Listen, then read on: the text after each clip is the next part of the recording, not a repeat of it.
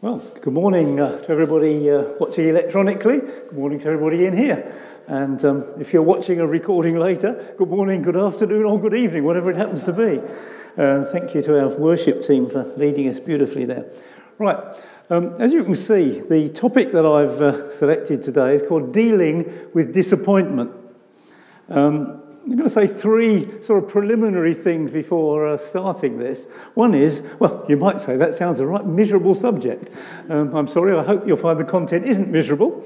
Number two, we've had a campaign recently called Generous. And so the question might be, does it fit in with that? Well, it wasn't designed specifically to, but it's absolutely in line with that theme. Let me say something sort of personal. It's pretty obvious that I can't deny being an older person these days. I've been around the block a few times, and over some decades, I've had, like the rest of you, have my ups and downs. But what I can say is this, is that I can assure you that our loving Heavenly Father is generous to every one of us in his love and his graciousness, even when we are facing difficulties and perhaps feel far from him, perhaps even especially in those times. So there is absolutely no limit to our Heavenly Father's generousness. Indeed, he gave his only Son. That's the second point. My third sort of preliminary comment is, disappointments happen. That's part of life. So it does seem sensible that we think about things that are real in the context of faith.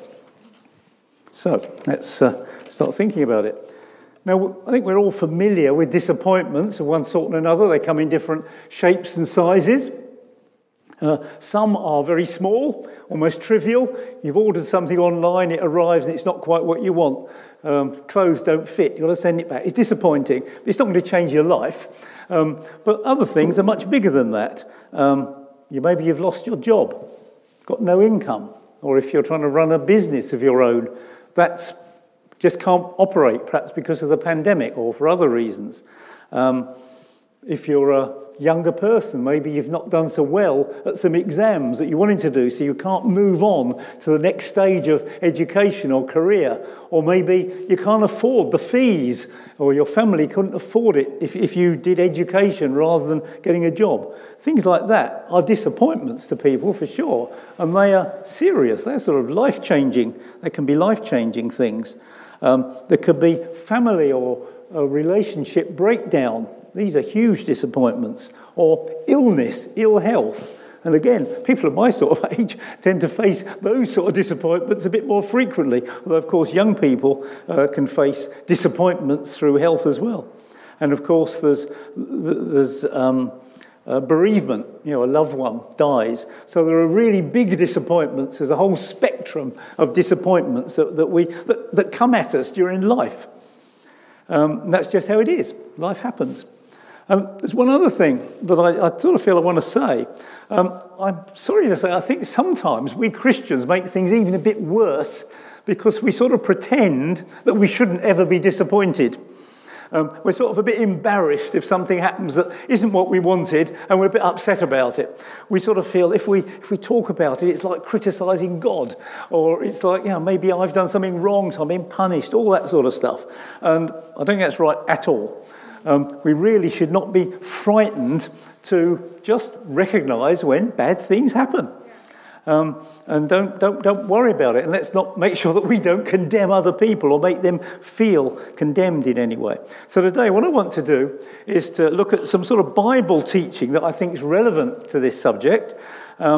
And I should say I've sort of thought about this for quite a long time. I think I can honestly say that the Lord sort of pushed me in this direction to talk about this subject, actually quite a long time ago. But I think maybe it's almost more relevant now than it was back then.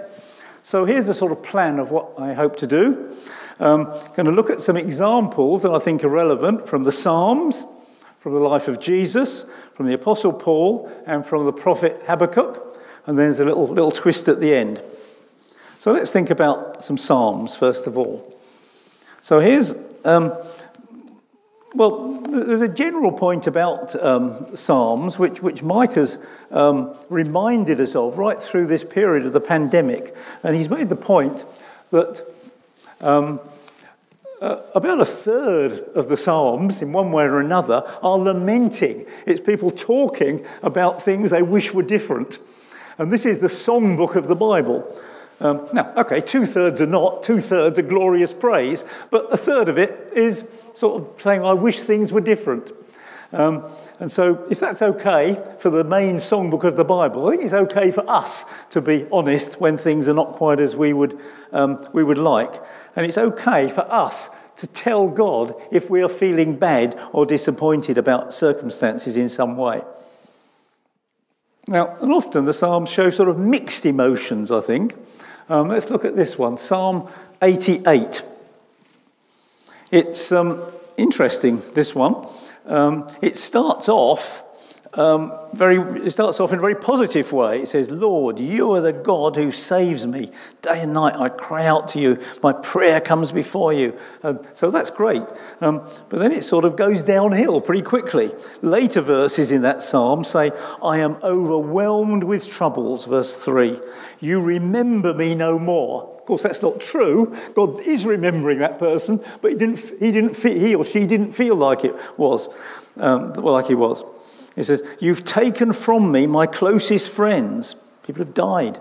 Why, Lord, do you reject me and hide your face from me? So most Psalms, when I started looking at these, I think, do actually end up with a bit of hope at the end. This one actually doesn't. It just goes downhill. But that's how it was with the person writing at that time. Let's move on to another one. This is Psalm 137. Too far. Yep, Psalm 137. This is one that you'll be very familiar with. This is one written when the Jewish people were in exile. Their country had been invaded. They were carted off to the city of Babylon in slavery. And it starts by lamenting and looking back to better times. You know, you'll know this verse. By the rivers of Babylon we sat and wept when we remembered Zion, and the captors wanted us to sing songs and so on and so on. So, you know, it starts off in a very lamenting sort of way. But there are sort of mixed emotions in it, and there are some glimmers of hope in it as well. It says, consider Jerusalem my highest joy. And there's all sorts of funny things also that are a bit uncomfortable about calling for retribution on the people that have enslaved them. So there's real mixed emotions there. And another example, I think, of mixed emotions is Psalm 22. Now, this is the one before the very famous Psalm 23, written by David, the same person. And in 23, it's all positive stuff. Lord's my shepherd, I lack nothing. But in this Psalm 22, it's a bit of a mix. And I've sort of put up on the slide here some sort of happy things and some less happy things. So 1 verse 6 says, these are the miserable things. I am a worm and not a man. Oh, gosh. This person is not having a good day, are they? And then it says, I'm surrounded by many strong bulls. I'm surrounded by roaring lions that tear their prey. He's really not feeling good. And he says he's surrounded by dogs and a pack of villains. Some of our politicians might feel like that. But then there's a more happy side as well. Verse 10 says, yet from birth I was cast on you, that's God. From my mother's womb you have been my God. And also in verse 19, you, God, are my strength. Come quickly to help me. What I thought here was, well, maybe when we talk to God, we don't have to get everything sorted out first.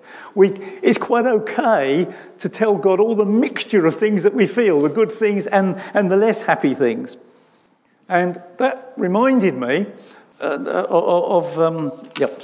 think I missed something. Yeah. So we can sort of learn, I think, from these Psalms that it's okay to tell God when you're not feeling okay. But do keep talking to him. Don't think, I can't talk to God because I'm in a bad state. Don't do that, because he really does want to hear your and mine honest feelings. So don't shy away. Don't step back. Tell him what you feel. And there is hope, even if you don't feel it now. And that just reminded me, this on an aside really, of some teaching that I've heard by this person called Patrick Reagan. Really helpful. And he talks about, and he sort of refers to something called kintsugi hope. And apparently kintsugi is a Japanese word that's to do with repairing broken pottery, but repairing it with gold. And there's a picture there of a sort of broken cup or something that's repaired with gold. And the idea there is that there's actually beauty in repaired brokenness. And I think it's a lovely picture, and it's absolutely true of our lives, I think. This person, Patrick Reagan, has talked about this, in fact established a charity called Kintsugi Hope. You can Google it, and it's all very much to do with mental and emotional brokenness, but being healed from that, and there's beauty in a healed brokenness. And I blatantly took this sort of strapline of the title of one of his books earlier on. It's okay not to be okay. Right, those arose from Psalms. Now let's look at a couple of examples in Jesus' life. Now, you're probably very familiar, many people will be familiar with the shortest verse in the Bible, where it says, Jesus wept, John chapter 11, verse 35. It's part of quite a long story covering more or less the whole chapter about when Jesus' friend died. You remember, some of you will know, he had a family of a brother and two sisters that he was good friends with. The brother was called Lazarus, and somebody sent a message to Jesus when he was, I think, a couple of days' travel away to say that your friend Lazarus is very ill. Please come, because people knew that Jesus healed people. If you come and pray for him, perhaps he'll be okay. But it's a very interesting story. I'm not going into it. Jesus delayed. He didn't rush there. He did various other things on the way. And by the time he got there, Lazarus had died. And people were very upset. If Jesus had only come quicker, perhaps we wouldn't be in this bad situation. Perhaps he wouldn't have died. But he then spoke to one of the sisters. They take me to where he's buried. And it says, Jesus wept. So this is God, the Son, weeping through sadness, through disappointment, you might say. Now, Jesus then did a great miracle and raised him to life. Now, there's all sorts of theology there. So, although presumably the all-knowing God the Son knew what he was going to do, he was going to raise him from the dead, but he was still sad and he wept at the death of his friend. I will look to people like Mike and Becky and Roy, who studied theology, to tell you the ins and outs about that. But whatever happened, Jesus, this is God the Son, was so sad at this dreadful happening for him and his friends that he wept. So, if it's okay for Jesus to weep when sad things happen, it's okay for you and me to as well. We don't have to apologise for it. Then another example of Jesus having real disappointment is in Matthew's Gospel. It's a time when he's towards the end of his life, really, not long before he was crucified, and he's looking at the city of Jerusalem, city where God established himself and so on, and Jesus is so disappointed, so sad, that the people are just not believing him, but particularly the religious leaders, the people who should have understood the message of the Old Testament that was pointing towards the coming Messiah, although the Messiah had come in a way they hadn't expected and all that. But these leaders, these supposed faith leaders, hadn't got it. In fact, they were completely looking the wrong way, and they were set themselves against Jesus. And so people were just not believing when God had arrived. And in this chapter, Jesus said in verse 37, Jerusalem, Jerusalem, you who kill the prophets, because this sort of thing has happened before. and stone those sent to you. How often have I longed to gather your children together as a hen gathers her chicks under her wings, but you were not willing. You could just sort of feel, I think, the heartbreak in Jesus at that time. And maybe, again, just a little aside, this is an example where Jesus is, in a sense, speaking of himself, who's God, almost in a female rather than a male way. We touched on this in a discussion in our life group this last week. People say we often talk about God as he, as a father. Now, God, actually, I don't think has a gender, although I'll check that with our theologians. God is God, but it's often referred to as he. But this is a really nice example where, if you like, a more feminine aspect of God's character is shown, wanting to gather people together and protect them under his wings. And you can see that if you go to parks and look at birds doing exactly that. So Jesus suffered disappointments. So now let's move on to the third point. This is some teaching from the Apostle Paul. And I've just dipped in here to a few fragments, really, from the book of Romans. The book of Romans is an incredible book where the Apostle Paul sort of sets out his understanding of the coming of Jesus, of God's mission to save us, to draw people close to him. And how he worked through the Old Testament, worked through the Jewish people that had understood it and all this stuff. This chapter 8 is a very key chapter in the book of Romans. The first part is about life in the Spirit. It's all sort of goosebumpy sort of stuff, really. It's a really important teaching here. But the second part of this chapter is talking about sufferings. Not saying they might happen, it's pretty much saying they will happen. But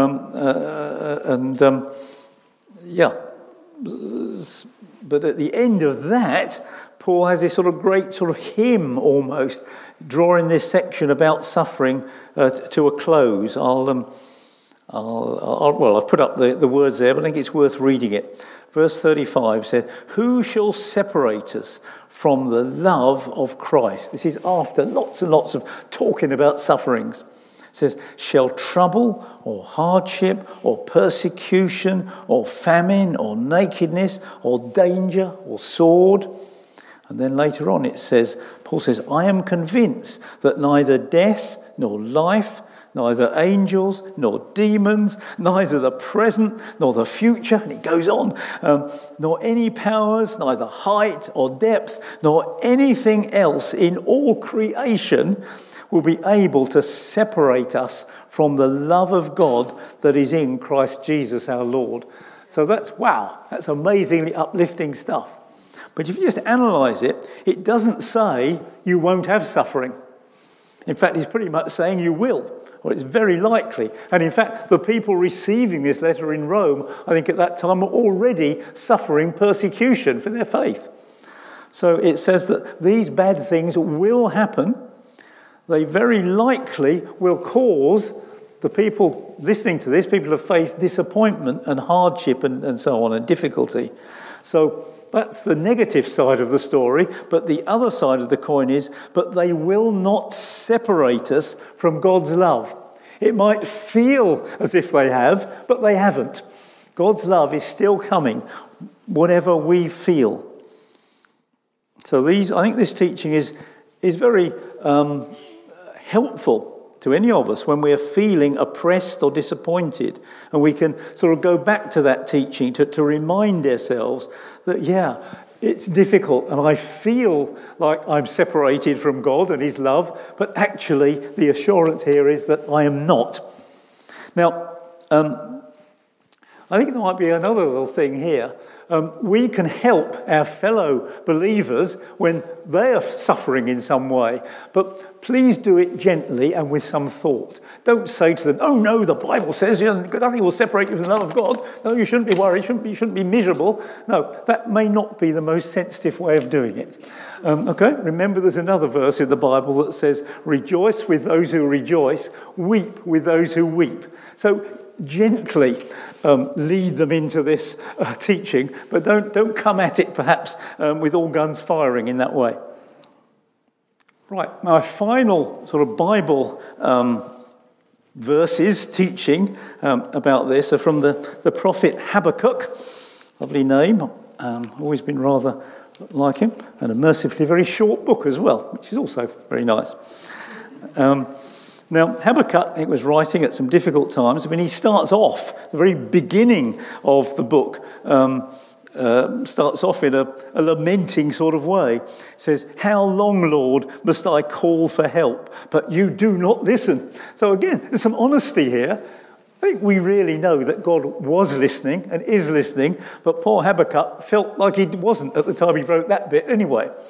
And he goes, there's a lot of sort of toing and froing through this little book. It's only about 3 chapters, only 3 chapters. But at the end, there's a bit that I like. It's all to do with farming and agriculture, really. Plants not growing and animals not living.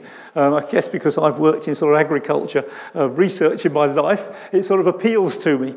But at the end, this is verse 17 and 18, which I put up there. It says, "Though the fig tree does not bud, and there are no grapes on the vines, though the olive crop fails, and the fields produce no fruit." So it's a bad situation. And this isn't talking about a few plants in your garden dying and you being upset about it. This is talking about people whose livelihoods depend on farming. Okay? If these things don't grow, there's no food in the cupboard. They'll starve or they'll have to go begging or something. And it says, though there are no sheep in the sheepfold, no cattle in the stalls. So it's negative. But then it says, "Yet I will rejoice in the Lord. I will be joyful in God, my Saviour." So we've got a desperate situation, but at the end, this person says, "I'm going to praise God anyway." It's a sort of alleluia anyway sort of teaching there, if you like, or example. Now, I honestly don't recommend that as a sort of a basis for your life. If you go, "Oh, hallelujah, whatever happened, hallelujah," that can be sort of denying truth, I think. It can be a form of denial and actually dishonest. However, when you sort of know from your faith experience that the Lord really is with you, even though difficult things are happening, then the discipline of saying, "Yeah, I am going to praise God despite these things," I think can unlock powerful spiritual forces. It's not a matter of denying that bad things are happening. Say, "Oh, I'm going to praise God anyway." Oh. It's not like that. It's knowing deep down what's true. I don't see it at the moment. I don't feel it at the moment, but I'm going to praise God. And again, I think, as I said, I think God, this sort of thing, God unlocks the power of the Holy Spirit to work in us when we can, in a sense, almost discipline ourselves to do that sort of thing. Now, I had a birthday this last week, and my daughter, very kindly, bought me a CD, a Graham Kendrick CD. People of my age still quite like CDs. My wife is more up to date than me and downloads things, but there we are. And it's a great CD, and there's in the sort of the blurb that comes with it, and the words to the songs, there's a sort of a quote from Graham Kendrick that seemed to be relevant here, I thought. I'm going to read it to you. So Graham Kendrick, this great inspired worship leader and songwriter, someone I've got great respect for, because he seems to be someone who doesn't got too big for his boots, and he encourages other, I believe, younger worship leaders. What he says is this. He talks about keeping the faith, and talking about when people like people who've gone before us have done. And he says this: "When things don't work out as expected, we trust the hands that made the heavens and which forever bear the wounds of Calvary." So that's not a sort of a trivial, just praising God anyway. It's well, I don't feel great now, but I do know from my sort of faith experience and what the walk that I've had so far, which may be long or may be short, we can trust God and we are going to give him praise. So a little summary. Little summary, I think, here. So dealing with disappointment. The Psalms invite us to tell God about our disappointments. Do keep communicating with him. Do be honest It's okay not to be okay. Number 2, we are not alone when we suffer disappointments and negative things hit us. Jesus suffered disappointments. Number 3, the Apostle Paul, the great Apostle Paul, who faced many hardships himself, prisons and floggings and shipwrecks and whatever, as he was walking the way that the Lord has set for him. He warned us that we will face bad situations. They will cause us pain, but they will not separate us from God's love. That's the key thing. And then remember Habakkuk's fig tree. We can trust in God despite our circumstances. He may not change them, but he will walk with us in them. And that brings me to my final little twist here. I said airlift out or parachute in. And this refers to something in a little video clip they're going to play. I think Heidi's going to play for us now. It's an interview with a man called Pete Greig. Some of you will know of him. He started a big prayer movement called 24/7 prayer. His idea was, I think about 20 years ago when this started, that there will be people praying in different groups all around the world. Every minute of every day there will be people praying. And so he's a person of great faith, but he's also suffered disappointments. And rather than me telling you about it, we'll have this little video clip, and he will tell you about it.